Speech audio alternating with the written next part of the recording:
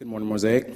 We're reading from Nehemiah 7 through 14, 6, 1 through 3. When Sanballat, Tobiah, the Arabs, the Ammonites, and the Ashodites heard that the repairs of the walls of Jerusalem were going so well, the breaks in the walls were being fixed, they were absolutely furious. They put their hands together and decided to fight against Jerusalem and create as much trouble as they could. We countered with prayer to our God and set round-the-clock guard against them. But soon, word was going around in Judea. The builders were pooped. The rubbish piles up. We were in over our heads. We can't build this wall. And all this time, our enemies were saying, they won't know what hit them. Before they know it, we'll be at their throats, killing them right and left. That will put a stop to the work. The Jews who were their neighbors kept reporting, they have us surrounded. They're going to attack. If we heard it once, we've heard it 10 times.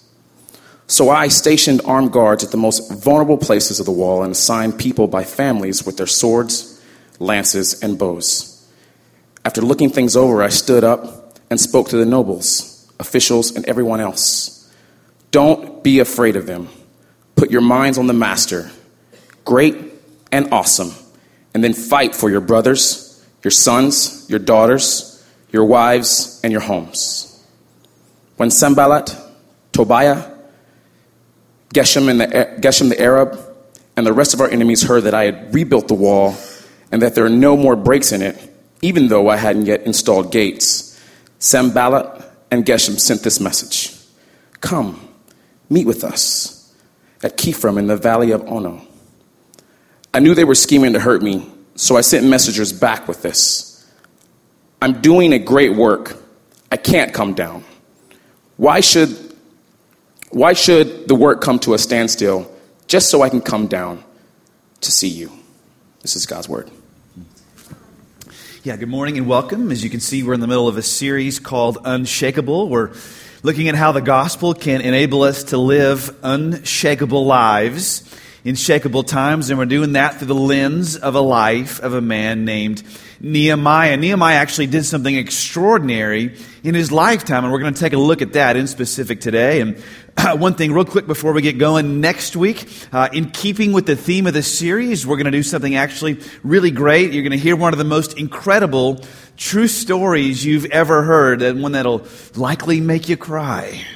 Bring a tear to your eye. You're going to be hearing all about Pastor Brett and his incredible True Life International Rescue Mission and how he brought his daughter home. So each week is a great week to be here, right? Yes. But next week will be a particularly great weekend to invite a friend to hear that true story. It's going to be great. So here we go. If you're new to the story of Nehemiah, Nehemiah was a Jewish man who lived around 450 BC, and he was a Jew who actually grew up in, not Jerusalem, but the Persian Empire, because his city and his country had been conquered and destroyed by the Babylonian Empire, and he grew up in a foreign land, and one day his heart, we saw, was broken when he got news from how things were going back home, so to speak, in Jerusalem. And Nehemiah grew up in Persia. He grew up and he worked in the king's palace, though.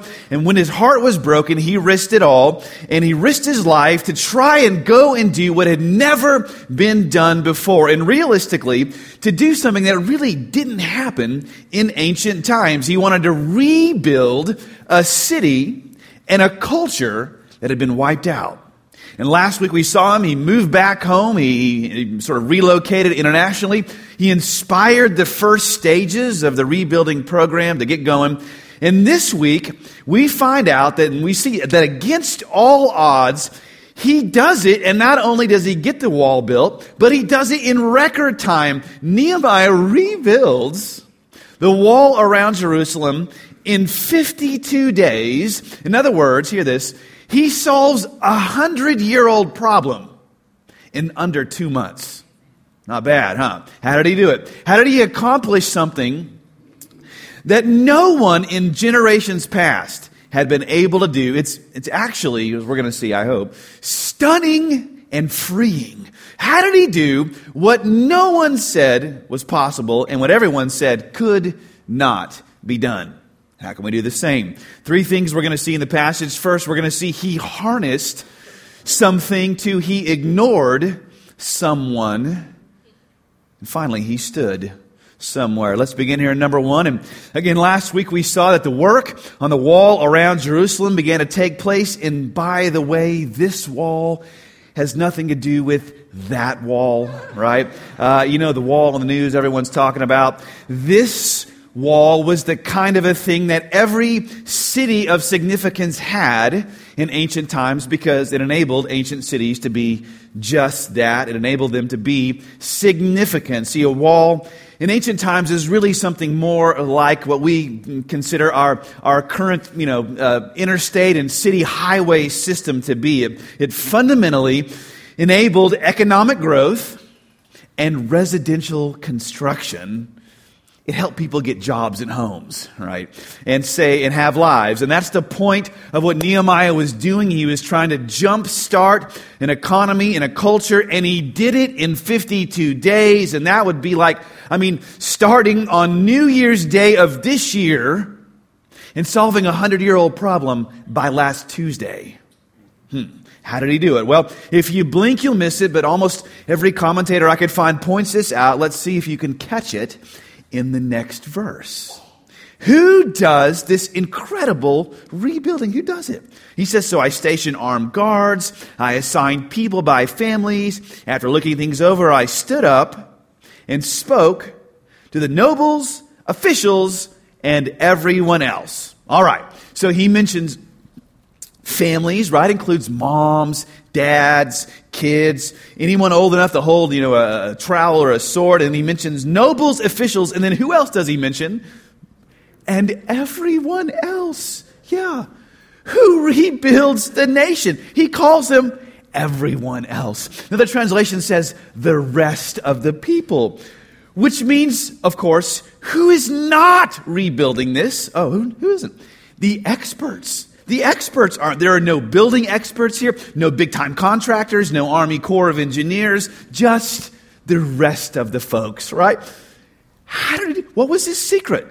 Here's his secret. And here, the secret of how he built is actually the same secret of how we build incredible lives ourselves. Here it is. Nehemiah harnessed the power of the ordinary. He harnessed the power of the ordinary. He harnessed the power of ordinary, everyday people, and together, working highly ordinarily, they did something extraordinary. No one person built a wall by themselves. No one family got the east side or the west side or the south side rebuilt, right? It was ordinary person by ordinary person by ordinary family, each one doing something ordinary day in and day out, the same thing over and over again. That's how the wall got rebuilt. And what's extraordinary about these people is actually just their average, ordinary nothingness in a way. It's almost boring how average and ordinary these people are. And I think this is such a powerful truth. I think this is such a freeing truth. I think this truth, the power of the ordinary, is at the bottom of just about every great thing in our lives. Harnessing, I'm going to submit this to you, harnessing the power of the ordinary is what can change your life and can change the world. And this concept is actually something Carrie and I have been talking about quite a bit. It began with a story that we saw not too long ago from the great pastor and great theologian, a man by the name of Eugene Peterson. And he's actually most well known for doing a beautiful modern translation of the Bible called The Message. And we saw this interview with Eugene Peterson, and he was talking about where the idea for the Message translation came from. And he said he was pastoring just this small church in this small town in Maryland, and he felt one day that the people in his church, although they loved God, really had a hard time understanding the Bible. And so Eugene Peterson took what he had, which was just a background in ancient languages and Bible translation, and he began to work on translating just one book of the Bible. It was the book of Galatians, into modern language that people could really grasp. And he said when he did that, and when he gave it out, It was like an electric current went through his church. And then he kept going on from there, book by book by book, until he finished the New Testament and then later the Old Testament. And he looked up one day and he found that someone actually wanted to publish it, and they did. And it became an international bestseller that's impacted millions of lives. And it's the one we actually read from just a few moments ago. And at the end of the interview, this is my favorite part, he was asked, why did you do this? Did you ever think this would be something that impacted the world? And he said, no, I did it because all I wanted to do was to love my church. I want to love my church. And therefore, in the end, what did he do? Well, here's what he did. He did something extraordinary for the world by doing something loving for the people around him. That's what he did. He did something extraordinary for the world by doing something just highly ordinary and loving for the people around him. He harnessed the power of the ordinary, and that's what was extraordinary and is extraordinary about him. How about you? Have you learned to do this yet, huh? Have I? Have we? Well, because in contrast to the world's way, right, which says go big or go home, the message of Nehemiah is go home and be small. And in your smallness, find kingdom greatness. In contrast to the world's way, which says get a bigger platform, right? You're going to need a bigger boat. The message of Nehemiah is build a better foundation. The world says the outside matters. Nehemiah says it's what's inside your everyday life which has the power to change it all brick by boring brick by boring brick. In contrast to the world's way, which says get it all now or you're nothing, Nehemiah's just start laying bricks. Be a lifetime bricklayer. Each day is a brick. You get to choose where to put it. See, in contrast in the way of the human heart, which says, look at me and look at us, and tries to build the Tower of Babel to satisfy the lust of the human heart for personal glory, the message of Nehemiah is go home and build something great for someone else. He says, remember the Lord, great and awesome, and fight for your brothers, sisters, family, for the person next to you.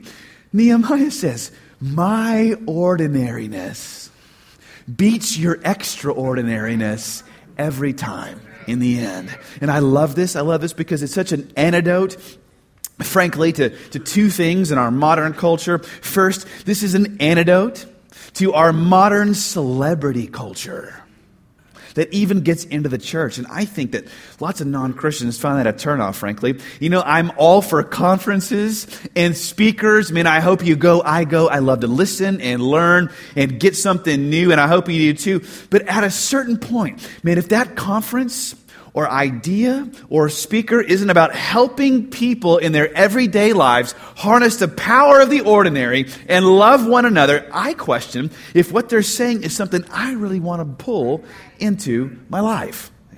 And second, this is an antidote not just to modern celebrity culture, but our modern internet culture, which in many ways makes us feel like celebrities, right? Whether it's true or not, because the internet makes us feel like we're holding up this electric, invisible megaphone to our mouths, right? And that megaphone that much of the time we think is super loud, I think is really unplugged in the back. That is, what we say doesn't go nearly as far as we think it does. And I think that far more than impacting anybody on the other side of the world, what we say and what we post actually impacts the people next to us far more. And isn't that actually encouraging? Isn't that actually encouraging? No one here thinks that's encouraging. Fine. I'm the only one. Right. All right. Great. No worries. We get so caught up in what is the world saying? Are those people thinking? Are those people saying? You know, we forget to ask, what about the people next to me? What about the people in my community group or church? How are their lives? And listen, this isn't to take anything away from going on trips, and you ought to go around the world and start new stuff. But you notice where the Great Commission begins. It's in your own hometown with the people next to you. And so I'm telling you today what Carrie and I say to one another, that we can do something extraordinary for the world by doing something ordinary and loving for one another. Today, if you are married, you are doing something extraordinary for the world just by staying married, by being faithful to your spouse in an era where marriages crumble and people are calling it quits and give up all the time. If you're single, you're doing something extraordinary for the world by living an ordinary life of trusting God every day instead of giving into the message that says YOLO, right? Get it now, but then you live with the regret of that, right? The ordinary work of daily reading your Bible and praying with your kids and doing great work at your job, prioritizing a local church, that's where the ordinary becomes extraordinary. Or to quote Eugene Peterson, what changes the world is a long obedience in the same direction. What a great thought. Let me tell you, your community group today, it's so ordinary. Some of you are saying, I know that. You don't have to tell me that. It's so ordinary. It's extraordinary. Listen, you love kids and kids today. You serve in Sunday morning teams. It's so ordinary. It's extraordinary. You mentor a kid at Live Oak. Oh, it's so ordinary because you think, what can 30 minutes in the life of a kid do? Listen, I'll tell you the answer to that question because I know. The kid I mentor there couldn't read at grade level 4 years ago, was on track to becoming a statistic, right? In our country, if you're poor, you're a minority, and no dad, not a recipe for future success, unfortunately, right? But now, 4 years later, after hard work from his teachers and reading with them week in and week out, he's reading near the top of his class. He's acting in his school play. Listen, it's so ordinary, week in and week out, you can't even see it, but it becomes extraordinary in the long run. And if you want proof this is the Bible's message, ask the question, what did Jesus Christ do for the first 30 years of his life? Yeah. Nothing. Nothing extraordinary. Yeah. The vast majority of his life he spent being totally ordinary. Building chairs, making tables as a carpenter, serving his mother, raising his siblings. And yeah, he had that little flash of brilliance at age 12, right? But if you were just passing through his hometown and you asked, man, who's voted most likely to succeed here? It would not have been him. 20, 25, 30, still living at home. Talk about failure to launch, right? I mean, living an ordinary life, but trusting God to do something great with his ordinariness. And he did. See, the message of Nehemiah is, in the end, ordinary wins. The ordinary becomes the extraordinary. And a group of ordinary people, a group, right? Nondescript. That's who we're talking about today. So, how did Nehemiah do what no one else could do? Not by getting fancy. First, he just harnessed the power of the ordinary in people's lives. And because he did that, he did now, number two, what we also must do if we want to solve unsolvable problems in our life and culture. Number two, he ignored someone. Give you a hint, it's not who you think. Let's take a look. The verse says, when Sanballat, Tobiah, the Arabs, Ammonites, Ashdodites heard that repairs of the walls were going so well, the breaks in the wall were being fixed, they were absolutely furious. Let's ask, who are these guys? To quote Butch Cassidy, right? Who are these guys?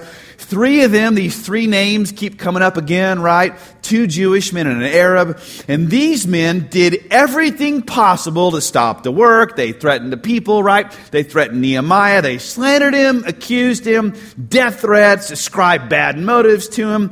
The question is, though, why? What's at stake here? That's got them all riled up. Why did it get so bad? I mean, why couldn't they just let the wall get built, right? Well, on one hand, you find out later, these were basically professional shakedown artists. They had some little racket going on, some financial contracting they had. As long as the people were poor, made them in good shape. And so the only thing that could interrupt their little racket was if that wall got built. The wall got built, the people could prosper, and if the people prospered, then they could stand up to the bad guys. And that was bad enough on one hand. Some bad dudes coming through, threatening the people. Not good. But that's not all that's going on here. Because you should ask, if you haven't by now, why is this story, Nehemiah, in the Bible at all? Why is it in here? And as a matter of fact, when you come to any story in the Bible, you should always ask, why is this in here? And to get to that, you have to ask this question, what is at stake? What's at stake? Well, the answer here is, what's at stake is far more than a wall. What's at stake is far more than some families living in safety, although that's important too. What's at stake right here? Well, who are these Jewish people at their essence? Oh, these people were the covenant people of God through whom God had promised to send who? A Savior, right? A deliverer. He would be a Jewish Savior for the whole world. God had promised that, and yet now here, where are these people? Oh, they're scattered, leaderless, hopeless, with no future, a few here, a few there, but scattered, dispersed, and in danger of being wiped out, and their light in the world going out, their future erased. And so see, if this wall doesn't go up, the people can't return, the city won't make it, the nation will be lost, and the Savior of the world can never come. And therefore, what we see now, but Nehemiah couldn't see them, is that he isn't just up against a wall. Sorry, no, the pun intended there. Nehemiah is actually up against, hear this, a pressure point in human history, a pressure point in redemptive history. And if his city isn't rebuilt, the Savior can't come down. There'll be no Jewish people left for the Savior to come through.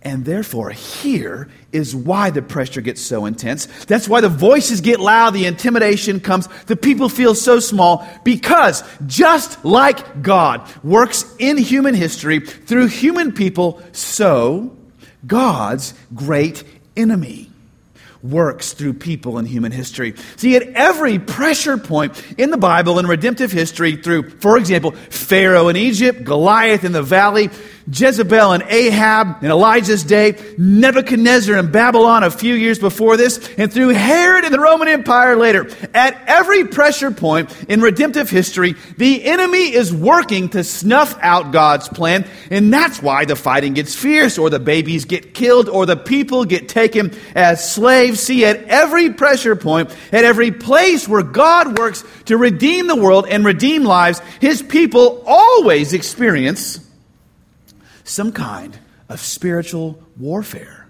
Spiritual warfare. And now some of you are saying, really?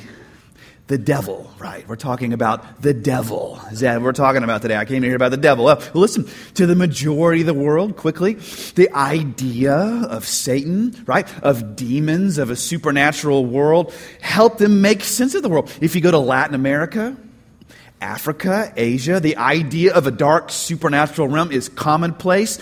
So at least in the interest of not being culturally narrow and not looking down our nose at the rest of the world, we ought to consider what the Bible has claimed all along. There is a supernatural being called the devil, and that our real wrestling and fighting and big picture problems in life isn't against people alone.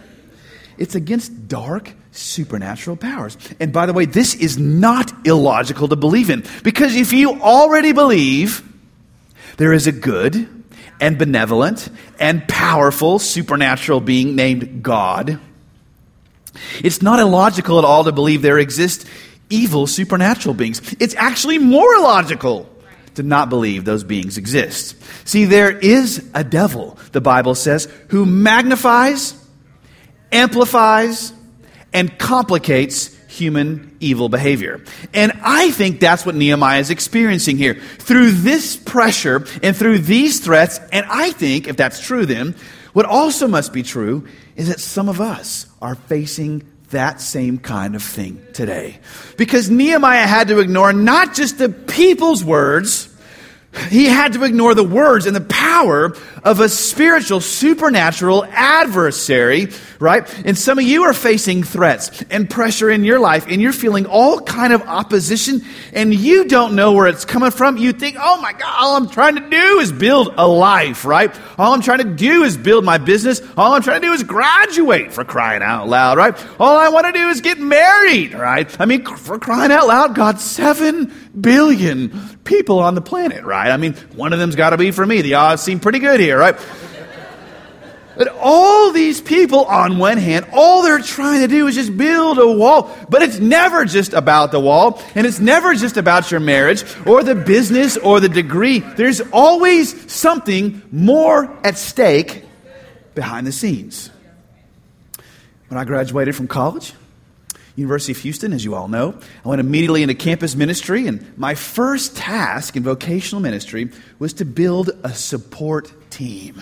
Now, the reason you're not hearing some hooping and hollering from our campus staff today is because they're actually out at a student conference in Midland. All right, they'll be back next week. But the support team is a team of people who would financially support my ministry at the University of Texas, actually. And so that was a really hard thing to do because all I wanted was for college students to come to know Jesus. But it was so difficult to complete that team.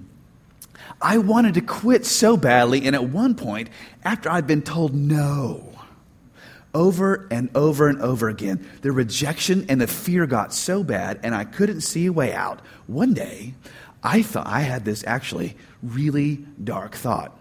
I thought, maybe I should just end it all, and all my problems will go away, and all the people who said no to me will be at my funeral feeling terrible and guilty. Yeah, and it was the ridiculousness of that thought which thankfully snapped me out of it, right? Now, I never had a thought like that before, and I really haven't had since. Why was that moment such a big deal? I was just a nobody. Well, soon after that, I did actually complete my team. By God's grace, I got on campus here at UT Austin. Within 2 years, there was a mini revival on campus, and lots of students came to know Jesus, student after student. A number of them graduated themselves, went into vocational full-time ministry. Some of them still are today. Lots of them graduated, went on to go and do amazing things in life and all over the country and world. And some of them stayed in Austin. Some of them formed the early core of this church, and some of them, like this guy here, is crazy enough to come on staff and work with me, right? Years later. What was at stake that dark day in that dark place? Oh, I don't know, only a lot of people's futures. And therefore, a good bit, the story of this church.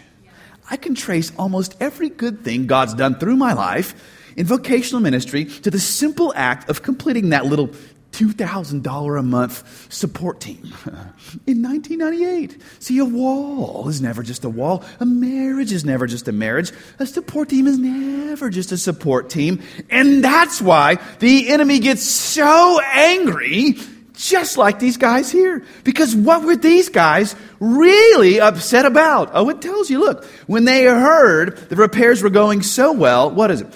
That the breaks in the wall were being fixed. Oh, they were mad. What? That the breaches in the wall were being sealed. Why? Because when the breach is sealed, the enemy can't come through anymore. And when the breach is closed, the enemy has no power. And when the breach is closed, that's when God's redemption can come into the world. And can you see now? They weren't just building and fighting and praying and believing for themselves. They were fighting for you.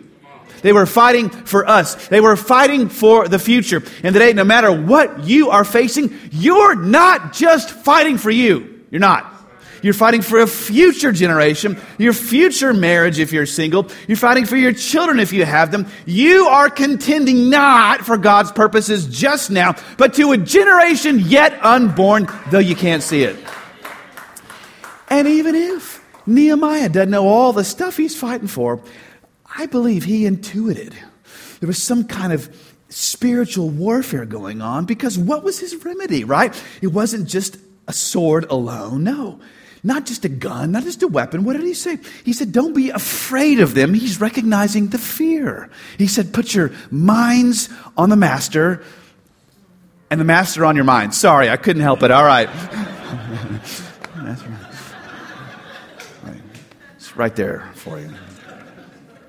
But your minds on the master, great and awesome. See, spiritual warfare requires fighting differently. Remember who God is. He says, why? Because before they could ever win a battle in the natural, they had to win the battle in the spirit. A supernatural victory over fear.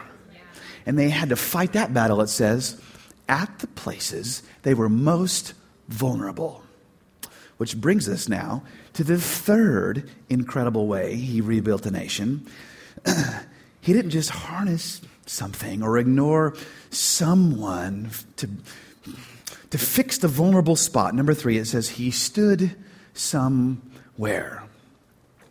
And I love this because here in chapter 6, the story is at its climax. The wall has almost been rebuilt, but there's still some gaps that haven't been closed where the gates will soon go up and the people have pushed back on an attack. The work's almost through and Nehemiah goes up on the wall to inspect it. And while he's up there, his enemies and critics try to lure him down by getting him to meet with them privately, right? They're going to make him an offer he can't refuse, so to speak. And they know the only way to stop the work will be to lure him down personally and take him out. See, once the gates go up, the city's safe. But he sees through the ruse, and this is what he says back to them. And these words that Nehemiah says here are my favorite words in the whole book. Look at what he says. He says in response to them, oh, it's fantastic. He says, I'm doing a great work, and I cannot come down. I love it. I'm doing a great work, and I cannot come down. See, Nehemiah couldn't be bribed. He couldn't be bought. He couldn't be intimidated or corrupted. He got up on that wall, and he wouldn't come down till the work was through, and the gaps were closed, and the gates were hung. And let me tell you why these words are so great, and why these words are so powerful, and why these words are words that we today, as a local church today, focused on making disciples in a multi-ethnic and multi-generational context, why we must say these words to each other. And here's why. It's because when we say these words to each other, to whatever force that's outside us, outside force in our culture that would want to divide us, when we say these same words to whatever person or critic with smooth words and a nice face, when we say these words to whatever thing tries to break our spirit or our will or our resolve to close gaps and breaches that have existed for generations, and when we say to that thing in that voice, I am doing a great work and I cannot come down, we begin to be the Nehemiahs of our generation. We begin to become the thing the outside world desperately needs to see rebuilt, and we become the fulfillment of what Isaiah the prophet said long ago in Isaiah 58. He says, your people will rebuild the ancient ruins and will raise up the age-old foundations. You will be called repairer of broken walls, restorer of streets with dwellings. And every time you turn your heart away from offense today, and every time you refuse to let an accusation roll around in your head, and every time you pick up the phone and call that person who hurt you, and you seek to understand people that you never have before, you are rebuilding the ancient ruins. You are repairing the broken walls for all of us beautiful white people, all of us SPF 75 wearers in here today. I mean, just asking, for example, one of your beautiful black brothers and sisters in Christ, why is Black History Month such a big deal to you, right?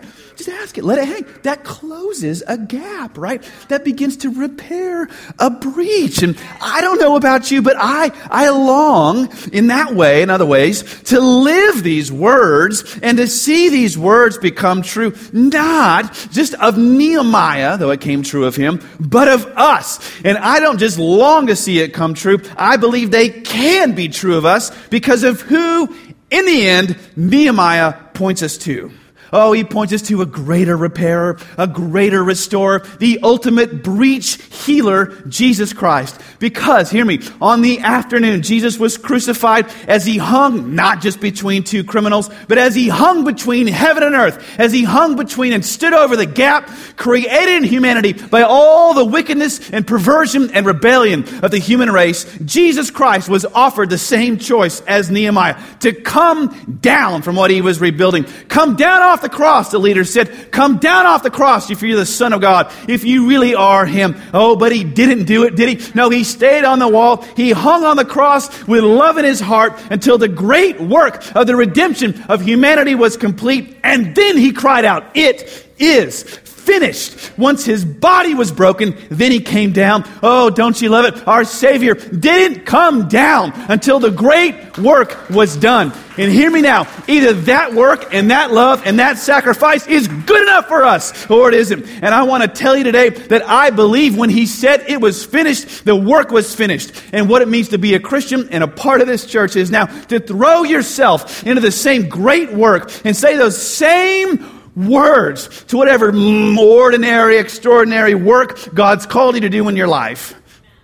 And the ordinary, extraordinary work he's called us to do in this church means to say, I am doing a great work, and I cannot come down. How can you apply this? 3 ways quickly this morning.